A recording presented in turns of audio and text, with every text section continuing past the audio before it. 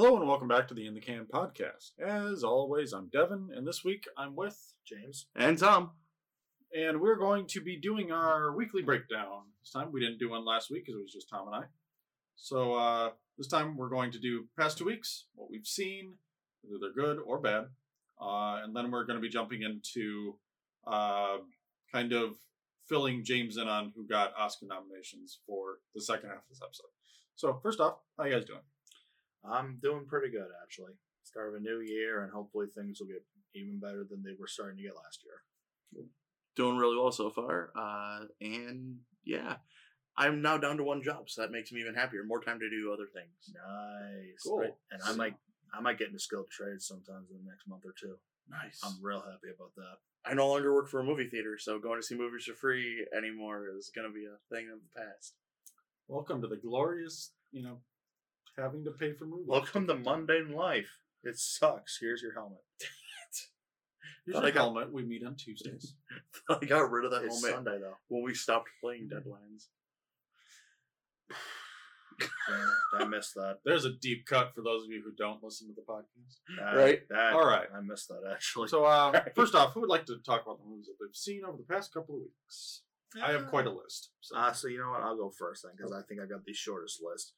Because it's 2 movies. Knives Out and 1917. Well, I think we've all seen 1917. Yes, Yep, we did. So and we've all we'll seen talk Knives about Out that as well. last. Yeah, you guys saw Knives Out before I did. Yeah. It was enjoyable. The actual mystery bit and the way it was presented, all that sort of fun stuff, very well done. And at the end of it, everything was tied up in a nice, neat little bow. Rian Johnson did a very good job about that. Very well done movie.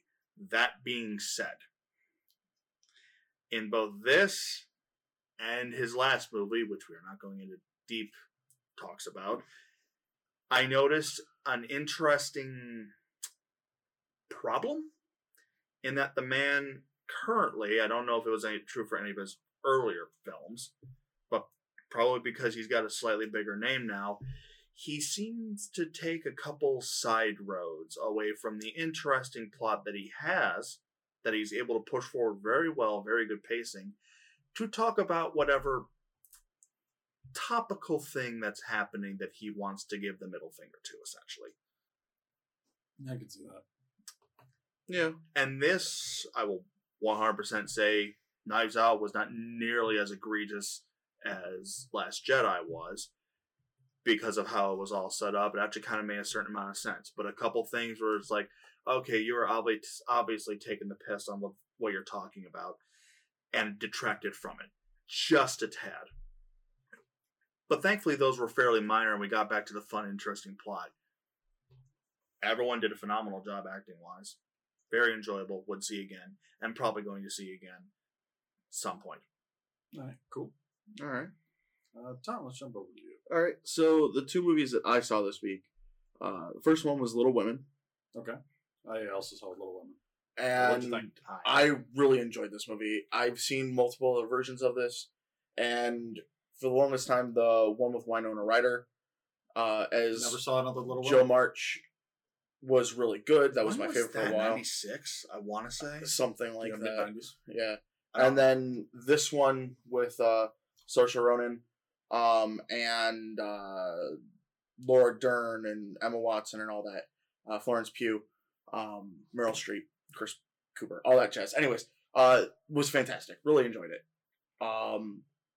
The thing that I was really drawn to was Saoirse Ronan's character, Jo March. She did an amazing job with it. Her interactions with Timothée Chalamet, who played Laurie, who's like the main male in the movie. The main male pseudo, kind of not really love interest. Yeah. Joe Marsh and ultimately Amy. Yeah, sister. Florence Pugh, yeah. The second oldest sister of the 3 March sisters. She's the youngest, I believe, actually. The ages Oh, of the that's girls right. are all over the place. Beth was The ages of the second girls are all over the place. Yeah, anyways. Was really interesting. I really enjoyed that. Also, too, the take on how the story is told was different from all the others. The other ones are all very They're all linear. sequential. Yeah, they're all very linear from the beginning of the story to the end. Oh, it's a Tarantino movie. No. This one's like that. They start jumping around and they never tell you except by cinematography context. Like this one's slightly pale, like colder, and that's after what happens to Beth happens, or when they're going back home 5 years later, 7 years later, and then this is when they're younger, so it's a little bit more vibrant, a little bit more bright and colorful. Yeah. So they actually do a really good job of mixing the two timelines. And you don't really ever get confused of which timeline you're in. Okay. No. So basically, it starts in the middle of the story and gets to the finish by telling you context of how they got to the middle and continued on. Yeah, and it's so okay. I don't mind that as a storytelling. It can be done. It can be done very well. Yeah, it is actually done really well. Yeah, fantastic. Okay. So I assume you were also kind of with Tom in that very well done movie. I genuinely really liked it. I realize I've never actually sat down and watched any of the other movies. Okay, it's not really been in the background, but you haven't actually watched it. And I love Saoirse, so seeing her as Jo March was cool. And I thought she was like a perfect fit as that kind of tomboy type character that doesn't want anything to do with doesn't want to be nailed down, wants to go and do her own thing, and then the others all have their own little stories. But I love the costume design and how each of the characters made basically the same costumes their own. Yeah, like she'll have Jo March had like would have a masculine coat over a feminine dress, and then the younger sister, Amy, Florence Pugh's character, would have like very feminine with like kind of fairy wings coming off the back, wanting to go and be with the other girls and not allow. So you're saying the costuming's really good? The costuming's really good. It stands out that really it's not like Elizabeth the Golden Age style, but like each of the characters has a very particular costuming. So I won't lie, I have absolutely no desire to see this. Which probably wouldn't surprise either of you. No. The big thing because I don't even remember seeing any trailers or anything for it, at all. I saw one or two. Yeah, I saw a couple. I've seen more for Emma than I have for Little Women. Yeah, which also I'm actually no way. I'm totally down to see it. I'm curious because I like the cast. Well, the last version of that movie that came out was with why am I blanking on her name? She has a kid named Apple. Gwyneth Paltrow. That'd be it. Played the main character. Wow, there's a connector. I mean, I was gonna say has a candle that smells like a vagina, but I mean, okay. Well, there's that too. Anyway, so again, I have absolutely no idea about anything with Little Women. I can hazard a guess, but are we talking more Victorian or we're going more Little House on the Prairie? It's just after Little House on the Prairie. No, because it's just after Civil War. Yeah, I'd say it's more Little House on the Prairie style though, instead of like Victorian. Got it. Okay, Home on the Range. Got it. Yeah, kind of. I don't mind slice of life, but even though it's not technically, but either Little House on the Prairie, Ye Old, slice of life irritates me, and I don't know why. So I cannot. I know that even if I was, and it would be forced, if I were forced to watch it, I don't think I'd be able to give an unbiased opinion. Just because I do not like. I saw the trailer for Emma, and it pissed me off. Well, Emma is hardcore English Victorian era. Yeah, I know, but I've got the same thing.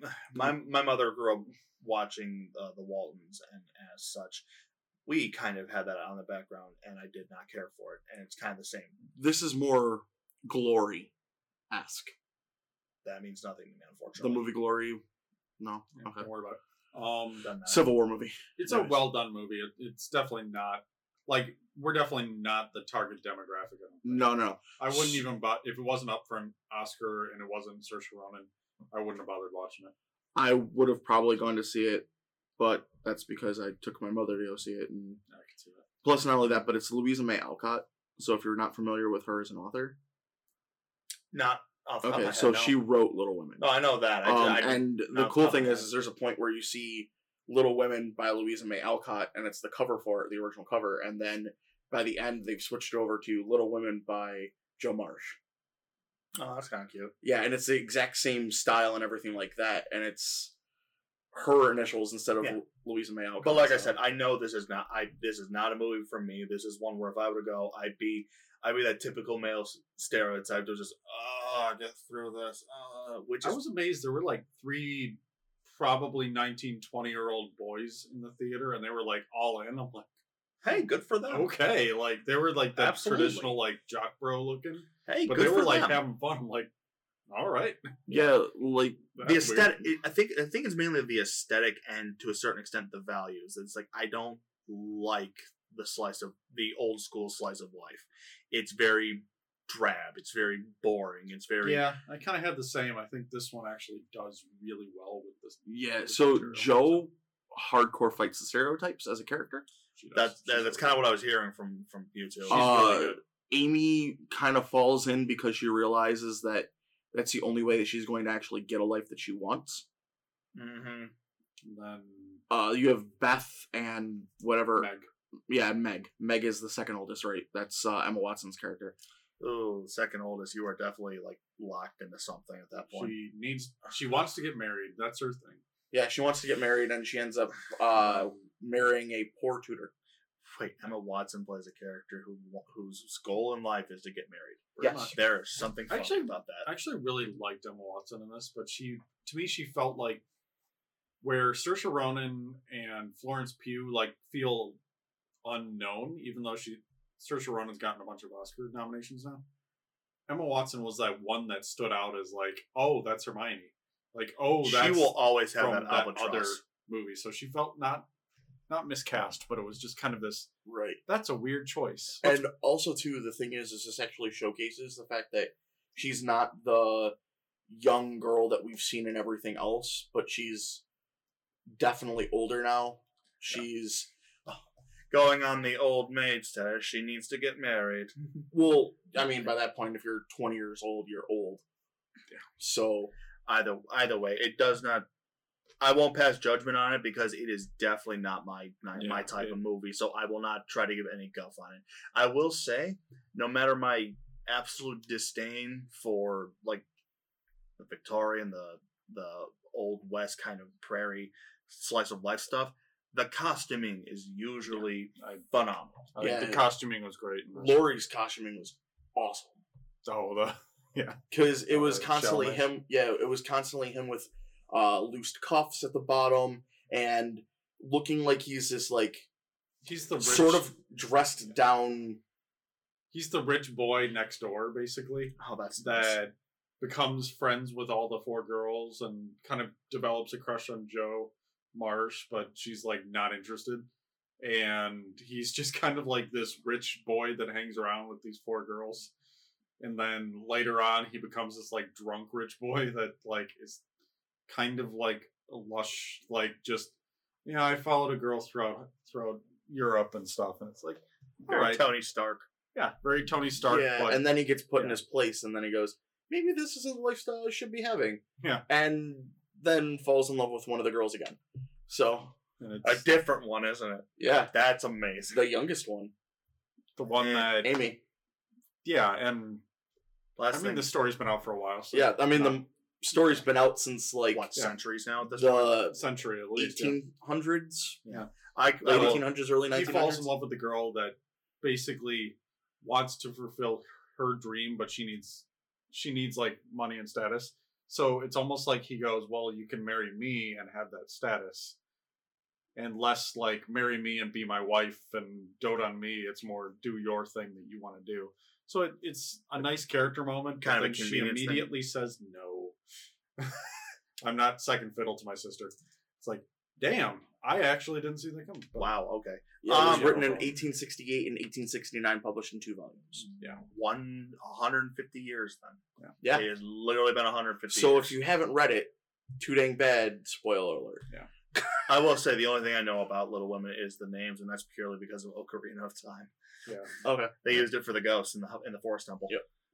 But I enjoyed the movie. Not my favorite of the year by far, but Better than you were expecting. yeah, better than I was expecting. Hey, you know what? All things considered, that's kind of the best you can hope for. Right. The second movie I saw was Parasite. All right, what did you I think? need to still. Oh, wow. So it is now tied for my number one for the year with Oh. 1917. Which we'll get to. And Jojo Rabbit's number two. But this was so it was brutal and funny all at the same time, and I loved it. All Loved right. every second from the beginning to the end, and without giving anything away, the twist that they throw in there is just like There's like 6 of them. the big one though Mm-hmm. near the end. I know I'm the one like, you're talking about. I'm yeah, like, so she, ho ho ho! I can't believe that happened, and I kind of saw it coming, but didn't. all right then. But other than that, like everything involving it, the cinematography, everything, gorgeous. Yeah. The production design, incredible. Like, We had a really good year last year We for did. movies. Yeah. Like they were a bit spread out, but the ones that were really like hit that good spot, they hit it like solid. yeah, And that's kind of amazing. yeah, and like the house that they used was beautiful to look at. Mhm. And everything about it, like the characters were good, the people who played them were all fantastic. They I all still did a love really Song good job. Kang. Song Kang Ho, who plays the poor father, is still one of my favorite actors. Yes, he did such a good job. Cool. Yes, and then I really liked the son. Yeah, Daeun, I think. Yeah, Rich or No, poor? the poor son. poor son. Okay. Yeah, the one who initiates everything. I think Daeun's the daughter, the rich daughter. But Damn Asian names. yeah, Yeah. I'll admit I don't remember anyone's name except for Mr. Park, who's the rich father. Yeah, he's the only one that I remember. Yeah, everyone like the naming schemes. I just never catch on to naming schemes when it comes to South Korean films. So, It's very different. Yeah. It is very different. I Yeah. will say that. Yeah. And and then showing the differences between the rich and the poor was done very well. Okay. So I'm still looking forward to it. That is one I definitely want to watch. try to watch it before we do our breakdown next week. Oh, So I think next week we're going to be talking about all the Best Picture nominees. So, yeah, I will definitely make an effort to watch it before next week. Trust me. Cool. So anything else other than those were the two movies that I saw this week. other than 1917? Oh yeah, because I saw that for a second time. So for me, I saw Little Women. I did rewatch Parasite. It's better the second time. I did see 1917. We'll get to that. But I have like a whole bunch. First off, I finished Irishman. That's a sentence I never thought I would. That's a movie. It's- That is a singular movie. It's It not like feels a season weird that I actually watched a movie and had to watch a movie in 2 sittings. So the first half of the movie I found boring and kind of tedious. The de-aging didn't work for like the first half of it. And then I thought they got to a point. So first off, the de-aging, the first like half hour was pretty in your face obvious that it's de-aged. But then at a point I thought they just caught up to what De Niro looks like now. And then they started aging him up at certain points. But nope, turns out, nope, that was all de-aged. So, wow. So De Niro is actually older than you thought. Yeah, props to them because that was impressive. From like the hour to 3 hour mark, all of that is still de-aged, and that is really impressive. So closer to what Jackson had with Cotton Marble. Out of curiosity, because I haven't seen what he looks like now, does it look more like Anthony Hopkins old from Two Popes? Kind of. Dang. Okay. Yeah, he looks pretty old now, but It looks run down too. Last picture I Yeah. saw. Joe Pesci was pretty bad too. I mean, as much as I love all those actors, the years have not been kind to them for the past couple of years. They're getting weathered Yeah, looking. I kind of wish that for this particularly, they hired a younger actor and then aged him up. But That I would have could been cool understand the Scorsese wanting to work with his friends. for sure. As far as the story goes, the first like hour of it is set up of who this guy who paints houses, which means kills people for the mob basically, and it kind of builds into It's the Teamsters.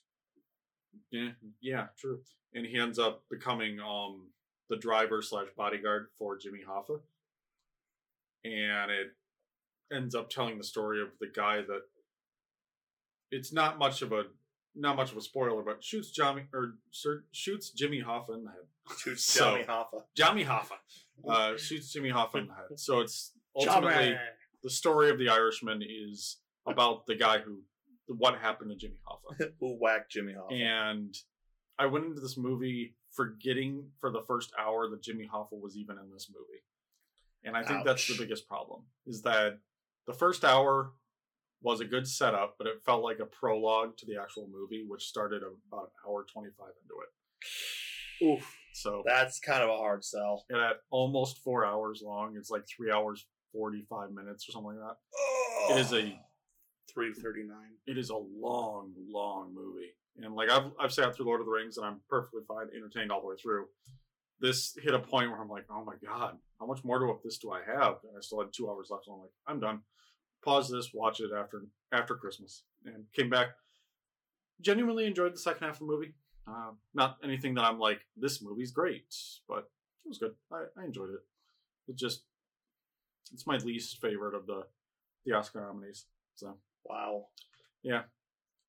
Speaking of Oscar nominees, I did catch Jojo Rabbit. And I genuinely really liked it. It's not in my top 2-3 of the year, but It's I also really, on my really liked list. it. That Um, Jojo Rabbit's also on my list to watch. Yeah. so good. I really hope that you get a chance to see it between now and next week. So do I. Because I'm telling you, The big ones I want to catch over the next week of the actual Oscar nominations is Jojo Rabbit and Parasite. Yeah. Those are the two that like I want to watch this week. yeah, I've already pre-ordered my copy of JoJo. Bothers me that it pops up on the your movies list and not Yeah. in like pre-reg. Anyway, That is frustrating. but yeah, I like Jojo Rabbit. I think we'll talk about it a little bit more Next as week. we either later in this episode as we talk about Oscar nominees or next week. I think it's up for Best Picture, right? Yeah. So we'll talk about it a little bit more next week. I preemptively watched Hustlers, expecting Jennifer Lopez to get a nomination for actress, but she didn't. So I wasted my time watching the stripper movie. It was actually pretty Wasted decent. your time. I'm sorry. What? So it was a movie that I was like just Oh, brushing off as like meh, whatever. It's a wannabe like Showgirls, which sucked, but it's like I'll get to it. But then the fact that it got really high ratings, it got some Oscar buzz. I'm like, I'll give it a shot. It was actually pretty good. Nothing original, nothing super new, but Constance Wu is a new stripper that starts working at a strip club that then kind of follows her life for a little bit, and they end up starting to drug men, bring them back to the strip club, scan their card, drain their accounts, and then when they call saying, "Hey, my wife sees that I spent $6,000 at a strip club."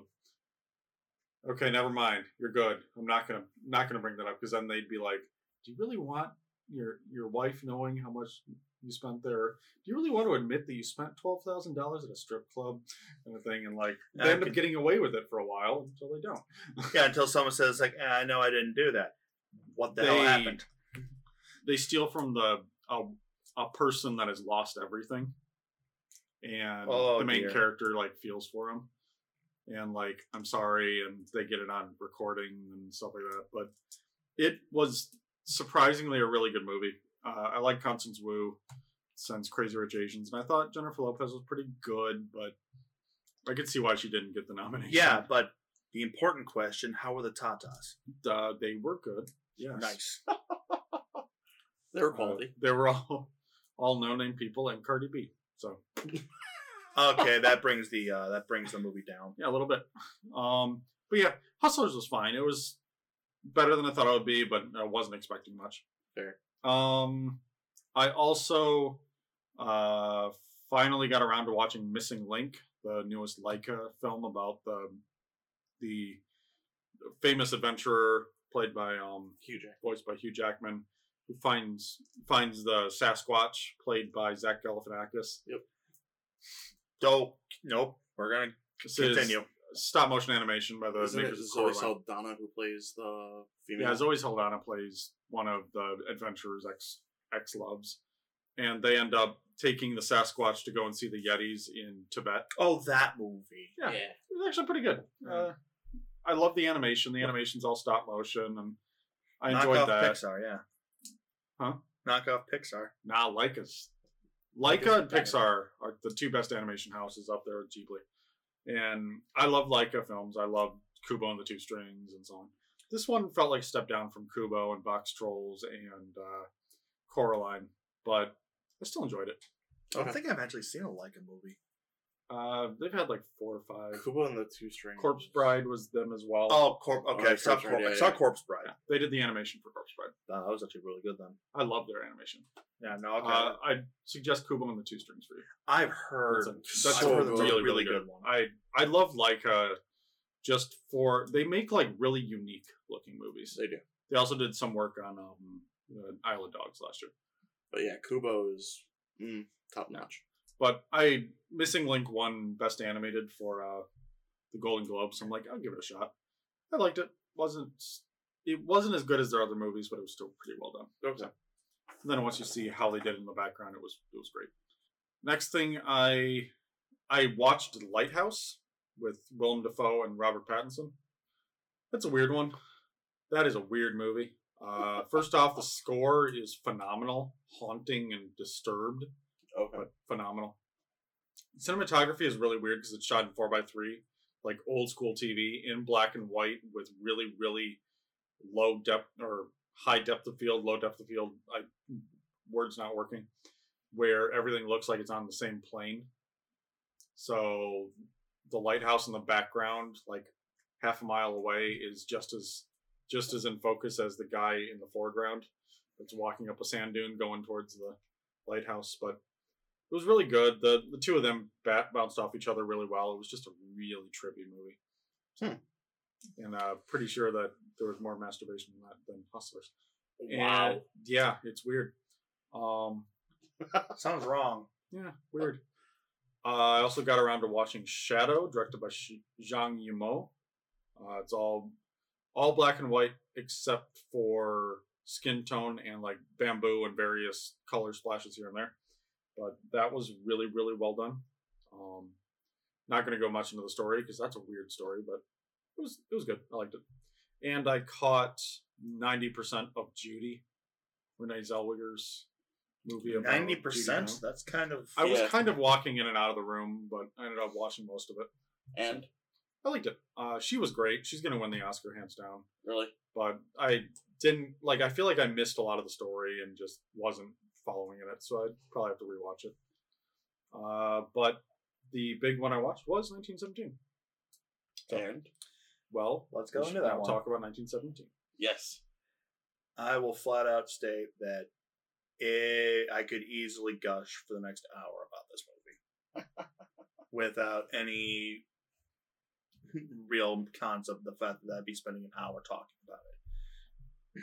My favorite of the year had been Ad Astra, and then I saw 1917. All right. It is now my favorite war movie. It was everything that it needed to be, nothing extraneous. I can't think of a single second you could cut from this movie. I can't think of a single second you would add to this movie to make it any better than what it was. Okay. Yeah, I saw it, and it was one that immediately started fighting Parasite for my favorite of the year. But then I rewatched Parasite and went, okay, yeah, there's still no competition there. Parasite's still number one. The fact that it made you think that, though. Yeah. I love 1917. I think the cinematography is astounding. I fully agree, yeah. I love the script continuity, I think, is the other, subtly most phenomenal thing about this movie. Mm-hmm. The continuity between shots, because if something was off, you'd notice it. Yeah, the script supervisor was on their game for this one. Oh, yeah. I didn't. The only time I think I may have noticed was when they immediately started a new scene a new take. Yeah. And I was like, okay, it could just be the different angle messing with my head. Yeah. And that's only because I knew of the whole it's one giant take, giant brackets. Yeah. So for me, the big thing that I noticed, having seen it twice, for continuity is when they have the bayonets affixed to the rifles. And then in the next scene where you see the rifle up close, the bayonet is no longer there, but you don't remember ever seeing them take it off and put it away. Oh yeah, is that after the explosion? That's after the crash. Yeah. Yeah. I legitimately didn't They even had notice it. that. They had it all the way up to the farm, and they were walking around with them affixed at the beginning of the scene in the farm. And then when you see the gun next, is on the transport holding it with no bayonet affixed. But then, didn't he grab it off screen? But that's the thing. I don't ever remember seeing it back in the sheath. Yeah, like that kind of stuff. No, but But no, if I did not notice it, I did. Right. I'd have to watch it. I again. noticed it the first time because I kind of questioned, like, where'd the bayonet go? And I didn't think any more of it. The second time, I'm like, the bayonet's definitely not there. I had to have missed something. If that's the only thing off though, Yeah, that's like, still incredible for what they did do. Oh yeah, absolutely. And Costuming was like pitch perfect. oh, definitely. how did you like the acting of the two leads? I thought it was fantastic. They did phenomenal. Yeah. Yeah.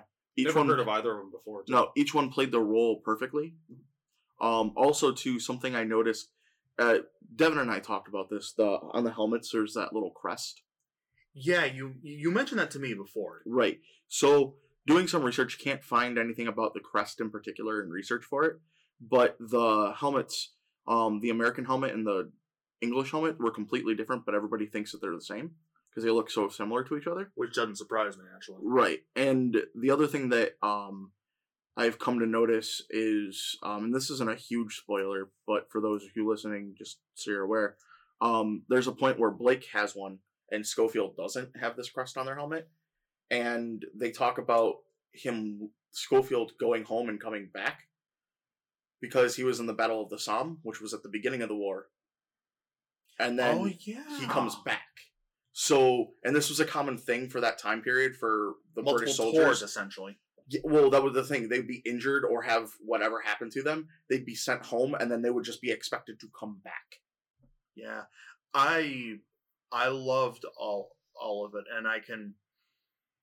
It is 2 hours of not unrelenting but perfectly paced tension. Yes. I was tense for probably 90% of it. Mm-hmm. There were very few times where I was able to kind of relax, and it worked for this movie. One of my favorite parts was easily the song, the singing. I know exactly what one you're talking about, and I literally closed my eyes during that time to just listen, and it's like that was a powerful moment. Yeah, even just seeing the fact that they're moving through the crowd and back to the focus of the scene, that was incredibly well done. Whoever they got to sing the song in the first place. The second they actually started registering, like we weren't just hearing the faint mutterings off. It's like, oh my god, this man's amazing. Yeah, and the song that they chose for it was spot on.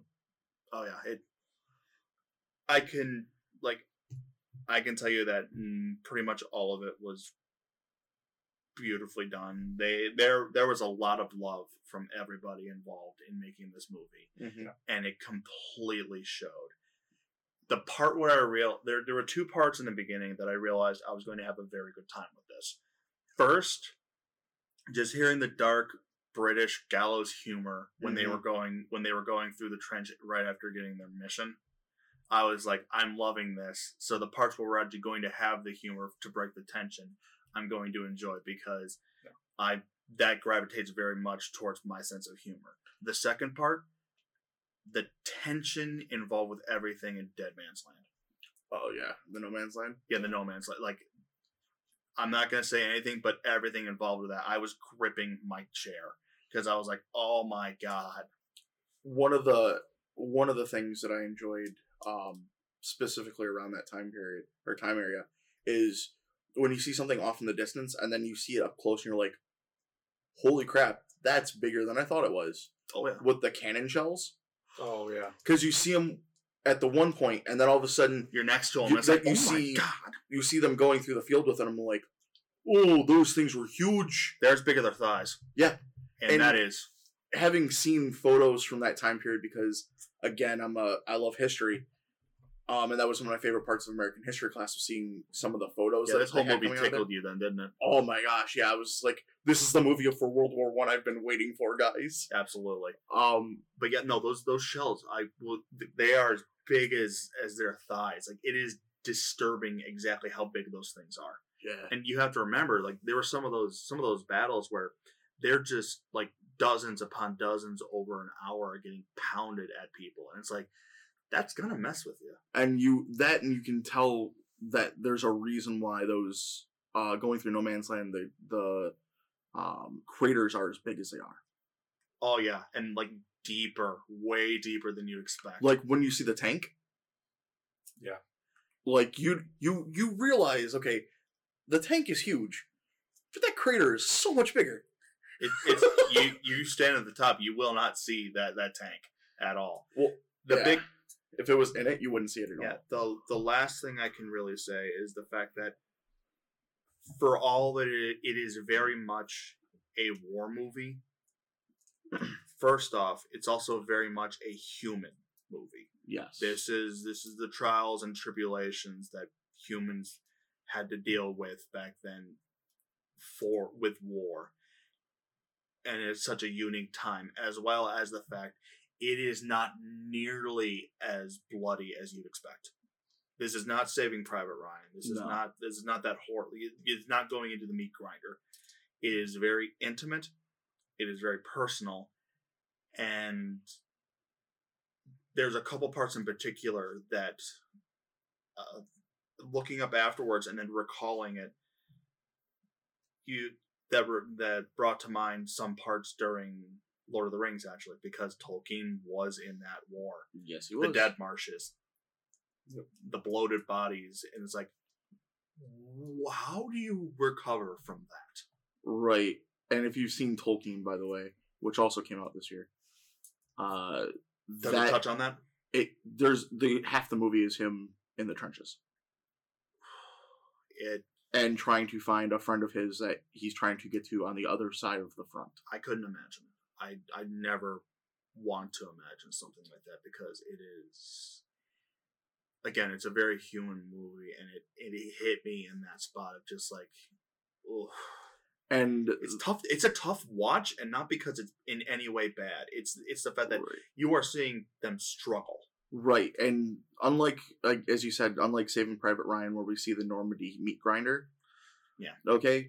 There's none of that. There's still the horror of war. Like, it is all around you. Like I said, it's more intimate. Yeah, and they don't get into the trench warfare as much aspect, which is nice. Which is nice to see. They also don't see hundreds of soldiers going over the top for the most part into No Man's Land just to, like, be killed by the hundreds. It's not Wonder Woman. Yeah, it's not Wonder Woman, which is nice because you don't have to see all the gore, but at the same time, like, you still get the horror. Yeah, you can see where the shell shock came from.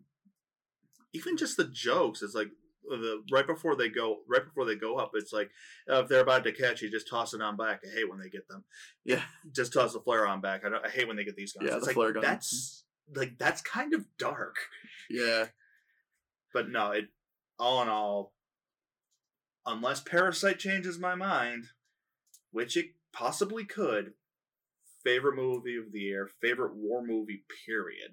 Yeah, and just I am buying it when it comes to Blu-ray, no questions asked. So, one last thing from me on this movie. This was the movie that I kind of wanted to see Hanks and Spielberg do for World War One, because they did such a great job covering World War II. I wanted to see what they could do with World War One, even though America had a part to play in it. It wasn't as big as everybody else that played a part in it. I also like. I apologize. I also like the fact that it was the British movie. Yeah. It was from the perspective of the British. Americans didn't really factor in. No, and it was kind of nice. Yeah, and that was the cool thing. And like I said, though, like, this is the movie that I wanted to see from them because it covers that human aspect. Saving Private Ryan covered that very well. Band of Brothers and The Pacific covered that very well. And now we've got a great World War One movie now. Exactly, and the fact that we got actually two really good World War One movies. They Shall Not Grow Old. Yeah, 3. Sorry. non-documentary movies, because I consider They That's a Shall little Not bit- Grow to be more documentary. I could see the case being made for being slightly different. Right. But having gotten 2 biopic type movies for World War One this year that were Okay. both fantastic, and then having an amazing documentary, which I also saw twice. That's surprising. Right. In fact, I've been very much thinking about buying it again, or buying it instead of just seeing it, because it was that good. Hey, that's cool. No, I'm very happy. It was a very good year for the war buffs. Absolutely. Devin, you want to chime in a little bit before we move on to the other? For me, the people that need the most love for this, other than Sam Mendes, the director, are First time Roger writer Deakins. too. Yeah, For who his first time is- writing on this. Uh, Kristen something? where is it? I have it up here. Kristen Wilson Cairns. They did Yes. phenomenal. Christy Wilson writing. Cairns. They did absolutely great. Remember correctly, they're the one that wrote Last Night in Soho with Edgar Wright. Oh, Okay. that makes me even more looking yeah. forward to that. But yeah, the screenplay was really well done, but cinematography by Roger Deakins, damn. Oh man. The other one that I want to kind of throw a little love to that we haven't mentioned is Thomas Newman, who did the score. Yes. The score for Oh my 1917 is awesome. It It's was haunting. amazing. It is a movie Yeah. that knows exactly when to come in with sounds and also exactly when to shut the fuck up. Right. Yeah. Just like Dunkirk did a really good job. 1917 does a really good job with pacing in their music. So I can imagine, like, when I actually buy the score, I will hear the music and I will know exactly what scene is playing out. I will see it in my head Oh yeah. because of how well it was done. I mean, I feel the same way whenever I see a Star Wars movie, especially the last 3 that have come out. Last 4 that have come out, 5 that have come out. I know exactly when they're at in the movie based on what's going on in the sound. Yeah. So no, any other people on that you want to mention? Because I want to just kind of give a shout out to Sam Mendes, who decided to do this as a one take. That's just such a ballsy move for something this big. So and it director worked. Sam Mendes just damn, And it worked completely. Yeah. And Birdman worked, but this is just kind of a different, whole other beast. So the best way I can describe it, that I've described it to other people, is that it's not Steadicam, but it's definitely not jittery. It feels like another person walking. It feels like how your vision works, kind of a little bit of a wobble, but you compensate easily. You are a third soldier, following these men, and for some people see it as a cheap gimmick, don't exactly care for it. That's perfectly valid. I understand the reasoning they would have for that. For me, I was there. I was with them now. And it hit me that much harder because of it. Yeah. So going from there, last week Tom and I did kind of a rundown of the nominations the day they came out. I know I saw them, but So let's do a second rundown, mostly for you, James, to kind of tell you what's going on with the nominations, and also if we've had, Tom, you or I have had any changes of heart over the past week of any of these particular movies. yeah. So Real quick. first off, Best Visual Effects, up from 3 nominations previously to 5 this year. Wow. Yeah. Avengers Endgame, The Irishman, Lion King, 1917, and Star Wars Rise of Skywalker. I don't see 17 getting it, though it did have a couple impressive things. Yeah, to me that's the weirdest one for me. Like it never That started was as more a visual effects. That was more production design that I would give. production 17. design and It better be. cinematography. Yeah, but no visual. I don't see 17 doing it at all. To me, I think Endgame probably is going to win it for the sheer amount. Endgame, I could also see Lion King. I could see Lion King getting it for the brilliant visual It effects. looks of the animals. it looks basically like and a I could National see them Geographic giving movie. it. I could see them giving it to Irishman for. I don't know. that. I couldn't say because I've not seen anything with Irishman. I've at least seen the trailers for Lion King, so I was like, okay, yeah, that's pretty impressive what you did. So personally, I think Endgame's probably winning it. I could see it. Yeah. The fact that so little went wrong visually in that movie for that long, for a 3-hour movie, is impressive in and of itself. I fully agree with that. I mean, the movie there was just so much going on with it. It's hard to nail down a specific point where you really want to tear it apart without doing a huge in-depth thing. Yeah, it had a couple points where it's going to fail, but again, a 3-hour movie, I think maybe half a dozen points where there was a little something a little janky. With how much was needed, Yeah. that is and especially for the last half hour. Yeah. Are you kidding me? Right. Whatever else my thoughts on it, that last half hour was nuts. I think they'll get the Lord of the Rings Return of the King award as like this is the conglomeration of the entire Marvel universe. Yeah, So the you get last the Oscar 10 for years the- of Marvel. For all of the times we didn't give you visual effects. Cool. Here's your Oscar. So I think they're going to get that instead of like Irishman or Lion King, which we'll get. Which honestly I would be completely content with it. Yeah. Marvel has definitely been like the last 10 years they have pushed visual just They push the boundaries. Yeah. a lot. Anyway, next one. Next up is sound mixing. I'll just do sound mixing and sound editing. Sound mixing, Ford v. Ferrari, Joker 1917, Once Upon a Time in Hollywood, and Ad Astra. Ooh. Sound editing, Ford v. Ferrari, Joker 1917, Once Upon a Time in Hollywood, and Star Wars. So the same, except Ad Astra and mixing and Star Wars and editing. And while I actually would give it to Ad Astra for mixing. It is a really close one between Ad Astra, and I completely know why. Moonbuggy. Moonbuggy, all those, the lack of sound, But I would be Passive completely sound. happy if 17 were to also get were to get the mixing, because again, that's a movie that knows exactly when it needs to be loud and boisterous and when it needs to be completely silent to let you take in everything. Mm-hmm. those two, I think, are I think 1917 is the front runner, but I think Ford v. Ferrari actually has a shot. I think the racing scenes in Ford v. Ferrari were really, really well done. As for the Joker was editing, Joker was pretty good for sound mixing, and Once Upon a Time in Hollywood was pretty good for sound mixing, but I think the other three are just that much higher. As for editing, substitute Ad Astra for Star Wars. I mean, the only one I could the only one that I saw and could respect, honestly. Probably just of the ones I've seen, 17. I saw Rise of Skywalker, and it wasn't bad, but that sound was one of the better parts of it. But it was also a Star Wars movie. Yeah, I think 1917 gets it. Ford v. Ferrari could be a second. Again, Joker and Once Upon a Time in Hollywood were great. It's just the other two were more fancy. I found myself more and more going towards the pretentious, snooty level. What have I become? Yeah. Well, Star Wars is Star Wars. We've seen it 1,000 times before. And Right, but it works in its favor because they were able to push what they do more and more, but it works against it because we've seen this before. Yeah. I agree with Devin, though, on this when it comes to everything. I think that Ad Astra... I think Ad Astra deserves... Just because, like all things, having sound for things and getting the right levels and everything is great, but also knowing when to use those silences and things like that. This has been a great year for that, of directors and movies knowing exactly when not to do anything. Yeah. When to just let the physicality treat you.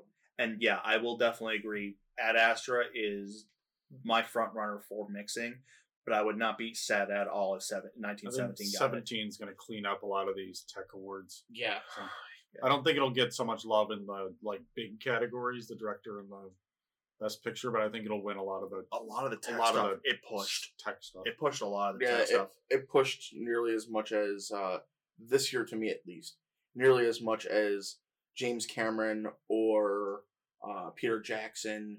Yeah, to me, Gravity is up there. Yeah, who I don't remember who the Rodriguez, Alfonso Cuarón. Yeah, Alfonso Cuarón. They all did. I said a Spanish for name. Their movies. So, and they push pretty hard when it comes to breaking those limits and trying new things. Yeah. And while I don't think it'll work against it necessarily, the fact that Gravity that Ad Astra is following in a very similar vein, a better vein, but still a similar vein as Gravity, is at least something you have to have in the back of your head. Yeah, I think the fact that Gravity and Interstellar both were nominated, I don't know if they won for this, but I think Gravity won for it. But I think Yeah. that might. It won't work. Ding I a don't think it'll little work bit. against it, but it's definitely something to remember in the back of your head. Yeah. All right, so moving on. Short subjects, really quick. Best short: Brotherhood, Nefta Football Club, Neighbors, Widow, Saria, and a Sister. Best short animated: Desera, which means daughter, Hair, Love, Kid Bull, Memorable, and Sister. And documentary short: In the Absence, Learning to Skateboard in a War Zone, if you're a girl. Life Overtakes Me, St. Louis Superman, and Walk, Run, Cha Cha. Yeah. Haven't seen. I've heard of a couple of them, but Whoop. haven't seen any of them. All right. All right, best production design: 1917 better be on. 1917, Yeah. Jojo Rabbit, not surprising. Yeah. Irishman, Once Upon a Time in Hollywood, and Parasite. So for this, I personally, and I mentioned this before, think it's going to be Once Upon a Time in Hollywood. You know what? I can't. Wouldn't surprise me. I didn't even see the movie, but the trailers, I was like, that is 1960s Hollywood. Yeah, I think Once Upon a Time in Hollywood has a good chance, especially since it's people in Hollywood. Once Upon a Time in Hollywood has a good shot. 1917, I think, has a good shot just because of, again, the design. It looked authentic. I would love Parasite to win, but I feel like it's up against some really harsh competition. Yeah. So I think Parasite is one of those really subtle, well done production design movies. Well, also the fact that it's not. I guess the best way to phrase it, it's not nearly as bombastic. It doesn't Yeah. seem to have a chance to show off, like you said, very subtle. Yeah. It's the subtleties of South Korea. Which, as we've mentioned before, in some cases, it seems like some of those more subtle things are almost a detractor for critics and the people who do this kind of the nominations. It's easy to be. and It's everything. easy to be too subtle. Yeah, and so I think the people that vote for production design are production designers. So I think production designers do production design, editors do editing, and so on. I think production designers will get it. I think they'll see, like, that's good production design, that works. So I think Parasite will get more love for its design, more so than anyone outside of the little production design colony. But I think because of the sheer skill of Once Upon a Time in Hollywood, 1917. Yeah. Jojo Rabbit had a really cool production design. yeah. Whatever you say about the Nazis, they dress sharp. I'm not wrong. No, I mean costume design. When we get there, I think JoJo's up for it. So Yeah. Um, Well, that would not surprise me in the least. No. Alright, then. So moving on, best original song, something from Toy Story 4, Into the Unknown from Frozen 2, Stand Up from Harriet, Didn't see, I'm didn't Standing see, With You didn't from see. Breakthrough, Didn't Woo, Religious, and I'm Gonna Love Me Again from Rocket Man. I have seen none of those. I I've have no seen- opinion. I've seen a 100% down couple for of them. Rocket Man. Not gonna lie. To me, this is just, they need to pad out the runtime, so they add original song. That's fair, but again, I still think that it's. I personally think it's going to come down to either Rocket Man or Toy Story 4. I think it'll probably end up with Frozen 2. Unfortunately. Moving on. Alright, best original score, Rise of Skywalker, surprising no one. 1917, Yeah, there we go. Marriage Story by Randy Newman. Wait, what? Yeah. Yeah, Randy Newman's Marriage Story score. So he got. Newster? Yeah. So he got to do Toy Story and Marriage Story. Wow. Polar opposites. Oh. Jeez. Right. Little Women, Alexandre Desplat. Oh, that's who that was. I Yeah. actually really did like the score. Yeah, for that Little was Women. pretty good. And then Joker by Hildur Gudnadottir. I'm sorry, 1917. Yeah, I think I- 1917 is probably the front runner. Yeah. It wasn't its own character, but every time it needed to be heard, it was heard. I actually after rewatching Joker, I have a whole lot more respect for it. And the score is this just haunting score that I didn't remember for the first time, but it's been like stuck in my head since I rewatched it. And I'm like, I don't know. If 1917 doesn't get it, I actually really want Joker to win. The fact that it's all Wow. these cellos and That actually kind of Yeah. surprises me. yeah, like rewatching it, I kind of watched it with less kind of negative thoughts going into the movie, and I'm like, You tried to enjoy it for what it was. yeah, and it's like, yeah, it's a really well made movie, and he's still phenomenal, but like the score was just great. Okay. So, But I'm pulling for 1917 on score. I won't even make any sort of apology for that. I also wouldn't mind Alexander Desplat winning. I just like Alexander Desplat. So it's like saying her Yeah. name. Yeah. His name. Best makeup and hair, Bombshell. Not really surprising. No. Judy. Again, Again, not not surprising. surprising. Maleficent 2. That came out this year? Yeah. Yeah. 1917, which was a little surprising, but still. And Joker. I could see Joker just on the I can see on, Joker. on the actual main Yeah. character. The second time through, the makeup I kind of paid attention to, the hair, And the stuff I saw with Bombshell, I think is Bombshell kind of the forerunner? Bombshell's the front runner with the prosthetics on the main three, and John Lithgow with Roger Ailes. I'm like, as much as I love it, as much as I would love to heap praise on it, I'll agree. I'm kind of surprised 1970's on there. Yeah, Like costuming would make perfect sense. and it's up for costume, but makeup and Makeup hair and is just kind hair? of weird. Yeah. So, Okay, whatever. but yeah, I think Bombshell's winning that one. Best international feature film. The way they changed it from best foreign language film, because it could still be a foreign language film in English. You did it. Corpus Christi from Poland. Never heard of it. Honeyland, the documentary from North Macedonia. Okay. Les Miserables, or the Les Miserables, but literally it's The Miserable from France. Pain and Glory from Spain. Pedro Almodovar movie. And Parasite. I wonder what's gonna win. Yeah, I know. Well, the two front runners are Pain and Glory and Parasite. Well, one of them's a front runner for Best Picture, period. Right. So, yeah, Parasite's taking this. Unless everyone votes Parasite for Best Picture, in which case Pain and Glory will win this. Balance it out, yeah. Maybe. We'll Like see. I haven't watched it. I know that Parasite's probably gonna take it. I actually, if Parasite wins Best Picture and Pain and Glory wins this, I actually would not mind. So, Yeah. So I can see that's that. one that I really want to watch. I just haven't got around to it yet. Okay. Yeah, it looks good. Yeah. All right, Best Cinematography, Irishman, Joker, Lighthouse, Once Upon a Time, ... in Hollywood, and 1917. Yeah. 1917. No, What- absolutely. I'll say Lighthouse, to me, was a really uniquely shot movie, so I don't think it has a shot to beat 1917, but any other year it would have. And then I think Joker's cinematography actually blew me away the second time. Okay. Like watching it on a big I can HD see screen, I'm like, this is really impressive. So I Yeah, can no, see but that. I'm like, again, like you were saying earlier, it's not that they're bad. It's that something like 1917, that where it had the focus of what it Yeah. wanted to do, is just that magnitude higher. Yeah. Like, it's not that they're bad. It's that the competition is that good. So moving on, costume design is Irishman. Okay. Jojo Rabbit, Joker, Little Women, and Once Upon a Time in Hollywood. No 1917 in that one. Right, that was the one. You know what? I could honestly see Little Women.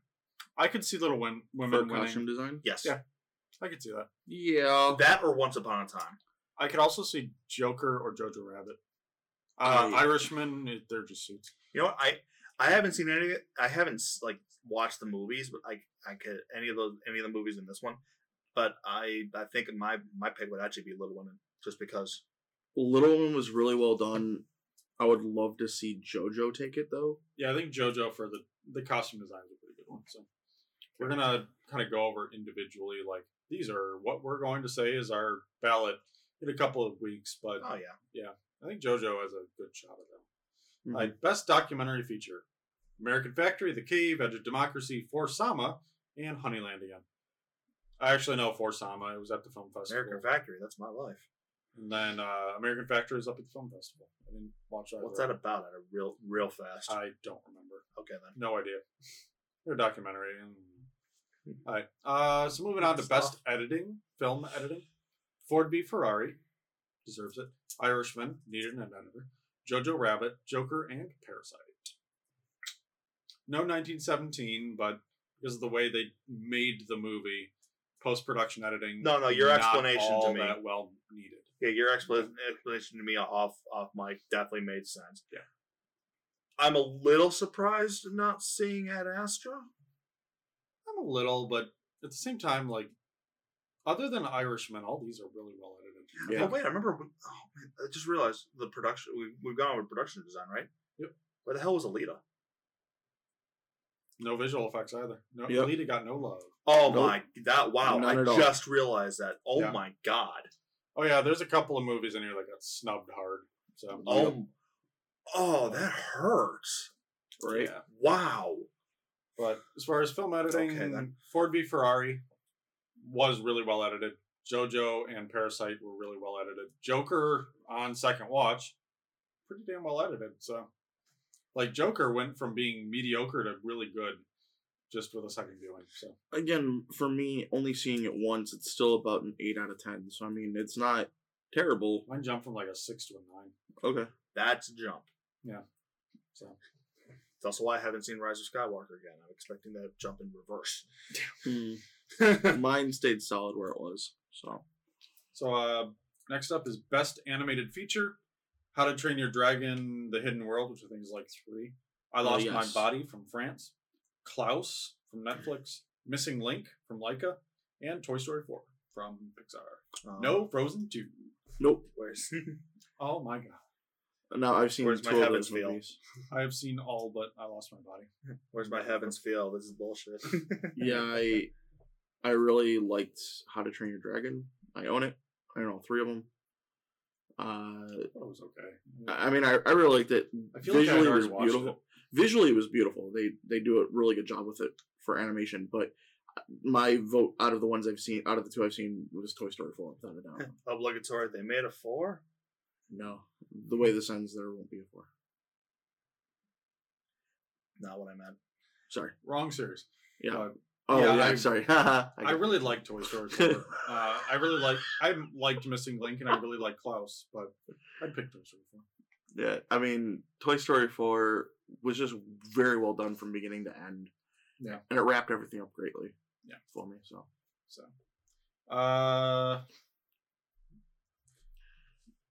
we're gonna. All that I have now is a bunch of actors and the screenplay, director, and best picture. So, best original screenplay: Knives Out by Ryan Johnson, Marriage Story written by Noah Baumbach, 1917 written by Sam Mendes and Christy Wilson Cairns, Once Upon a Time by ... in Hollywood, Quentin Tarantino, and Parasite by Bong Joon-ho and Han Jin-won. That's a mouthful. That's a tough choice too. Yeah. Like, I liked Once Upon a Time in Hollywood, not his best script, so I don't think so. I like 1917, but particularly the script is not what's memorable about Oh, Mm. absolutely not. I will 100% it. It is a agree with that. well written movie. When it Yeah. needs to speak, it speaks well. It's not, the dialogue is not the focus. And no, I completely understand and I agree. Knives Out was really good, not perfect. And as much as I absolutely love Parasite, it's not the best Marriage written. Story. Marriage Story is hands down 100%. one of the best written screenplays of I the year. don't really have a plan to watch the whole thing, but the 5-minute argument between Adam Driver and Scarlett Johansson alone sold me on just the fact that like it was very well done, and those two deserve better acting roles. Yeah, Because holy crap, I think they're going to get a lot because of this year. So Yeah, I agree that Marriage Story should be taking this one. It's an amazing movie. to me, if not Marriage Story, it's Parasite. But I think the fact that it's in Korean is going to severely hurt it. Yeah, because you're basically reading the script. no, So- I completely understand. You can Where- sometimes get context, but that's why as much as people hate it, it's like I prefer dubbing to subbing, is because I don't, especially with the way the movies usually do subtitles, I will read before it's over. That's Yeah. why I like, it happens very rarely. I love when it's like constantly scrolling subtitles. It's not just here's a sentence. It's like it's speaking at the exact same time Yeah. as it's coming up. Yeah, Hard I to think do, but it's worth it, I think. Parasite does a good job, but still, it's Marriage Story this year, Yeah. and I love Marriage Story, so it's hard to Hard to Hard argue. to be sad about that. Nope. agree. For Best Adapted, we have Steve Zion's script for Irishman, Yeah. Taika Waititi for Jojo Rabbit, Todd Phillips and Scott Silver for the non-improvised parts of Joker. Because, let's be honest, someone just went off on his own side storyline in that. Greta Gerwig wrote the adaptation of Two Women or Little Women, and then Anthony McCartan wrote The Two Popes. Oh, I need to see that. Oof. Two Popes is man. awesome. That's up there for me. I need to see. I'll be honest, seeing some of the behind the scenes stuff for Joker, I want to know how much of Joaquin Phoenix's lines are actually scripted, because I believe that they are all scripted, but they feel so natural that it feels like he improv some of them. And if that is actually scripted, that deserves it. Even over Two Popes. I think Two Popes is great, but I think Joker is a damn good script. I am surprised Jojo Rabbit is an adaptation. Yeah, it's based on Caging Skies, I believe. Yeah, that actually kind of surprises me. Yeah. But Okay. Little Women was good. I actually really like the adaptation of it. Then Irishman, meh. It's a huge script. Yeah. So, but Two Popes was damn well written, damn well acted. So either Joker or Two Popes for you? Yeah. It's just weird because I never thought I'd actually give so much praise to Joker. Hey. For me, Well, let's everything I'd still have to say Two Popes. All right. So, as far as supporting actresses go, Kathy Bates for Richard Jewell, Laura Dern for Marriage Story, Scarlett Johansson for Jojo Rabbit, Florence Pugh for Little Women, who played Amy, and Margot Robbie for Bombshell. I got nothing. Probably going to Laura Dern. Yeah. Laura Dern was great. Cool. I haven't seen Richard Jewell or Bombshell. I wouldn't be sad if Florence won it, but at the same time, I agree, Laura Dern. All right, then actor. Supporting actor Tom Hanks for A Beautiful Day in the Neighborhood, playing Mr. Rogers. Wait, he's a support. Nope. Yeah. Let's go. Yeah, he's a supporting actor. Anthony Hopkins, who played Pope Benedict in Two Popes. Al Pacino and Joe Pesci for The Irishman, and Brad Pitt for Once Upon a Time, ... in Hollywood. Because they never put the whole title in here. Brad Pitt's going to win it. Yeah. Joe Pesci and Al Pacino were going to cancel each other out, and Anthony Hopkins wasn't big enough to win it. So, No. I mean, he did a great job, but I agree. Yeah. Definitely like Brad Pitt. Best Actress, Cynthia Erivo for Harriet. Scarlett Johansson for Marriage Story. Deserves it. Saoirse Ronan for Little Women. Charlize Theron for Bombshell. And Renee Zellweger for Judy. Johansson. I would love to see Scarlett Johansson win, but I think Renee Zellweger is going to steal it from Judy. Really? Well, yeah, because Judy was in theaters movie versus just a Netflix movie. Also, she's better. Yeah, she was phenomenal. Wait, what?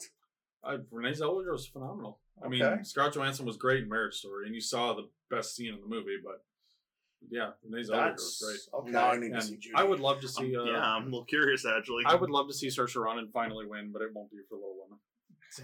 She was great in it. Which is both good and bad. She was great in it. It was just more of an ensemble than she probably needed. Yeah. Best actor, Antonio Banderas for Pain and Glory. Awesome. I love Antonio Banderas. DiCaprio for Once Upon a Time in Hollywood. Adam Driver for Marriage Story. Jonathan Pryce in Two Popes, who played Francis. Oh, Francis, yeah. And Joaquin Phoenix. And a surprise, apparently Phoenix for you? Joaquin Phoenix has kind of always been my pick for probably winning, but He's a good actor. He's a very good actor. Phenomenal actor. Yeah. And seeing him outside of character just makes you realize how great of a damn actor he is. Even like I never watched the movie, but Walk the Line, where he did Johnny Cash. It's like I looked at that. It's like that is a young Johnny Cash. Yeah, 100%. So I think I would love to see Adam Driver win or Antonio Banderas, but it is Joaquin Phoenix all the way this year. 100% agree. For Joker, that is legitimately kind of surprising. Joker again. Yep. Another without the shall we say tragedy to hang over it. Yeah. But now on to the big two. Best Director, Martin Scorsese for The Irishman, Todd Phillips for Joker, Sam Mendes for 1917, Quentin Tarantino for Once Upon a Time in Hollywood, and Bong Joon-ho for Parasite. Unless 17's mine. Mine is between Bong Joon-ho and Sam Mendes. I'm with you on that one, Devin. But I want Bong Joon-ho to win. I've been pimping the dude since like 2003. Whenever The Host came out, I'm like, I love this director. Awesome. I loved Mother. I loved Memories of Murder. I loved Snowpiercer. Yeah, I just Snowpiercer was Barking my Dogs introduction. Never to him, Bite. I love this director, Yeah, and me I too. want him to win. He's such a cool dude. Like he's such a nice guy. I mean, it'd be a hell of a thing. Yeah, and it would be what 6 years in a row that a foreign director won Best Director.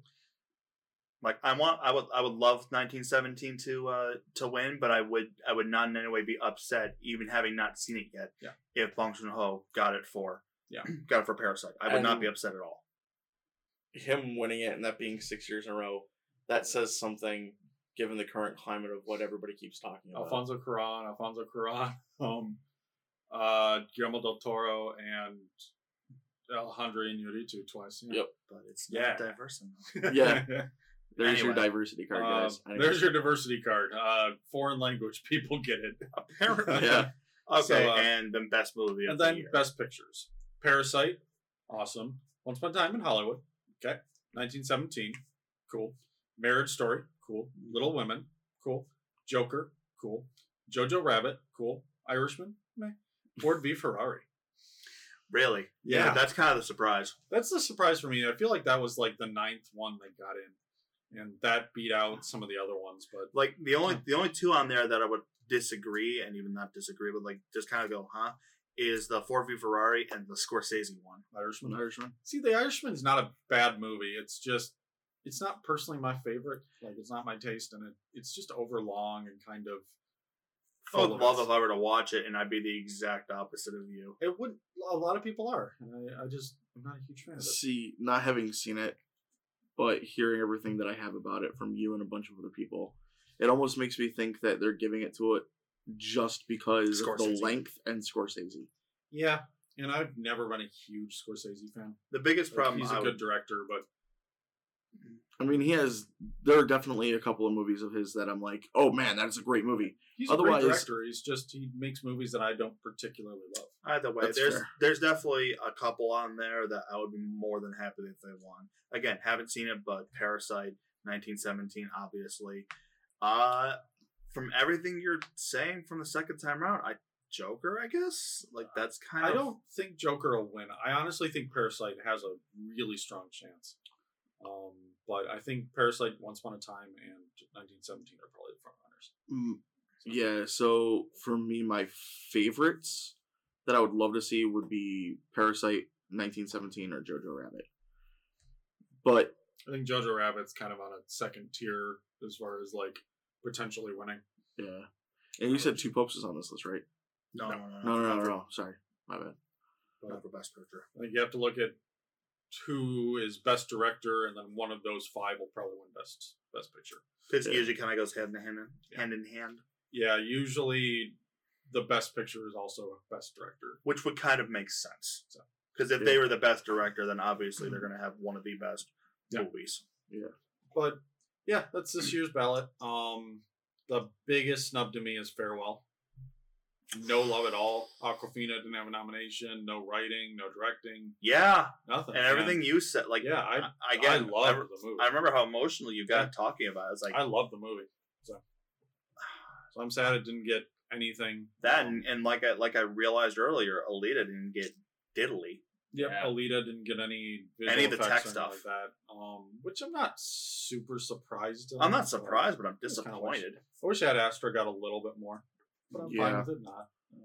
It got Sure. stuff. It Yeah. did get a couple things, so I can't. But there are a few other ones here and there that I'm just like, Besides, you did can that make a not- case for Alita being animated.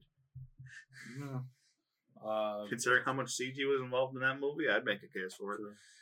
Yeah, there are a number of other ones that I saw this year that I wish got a little bit of love, but So all in all, Yeah. not a terrible ballot.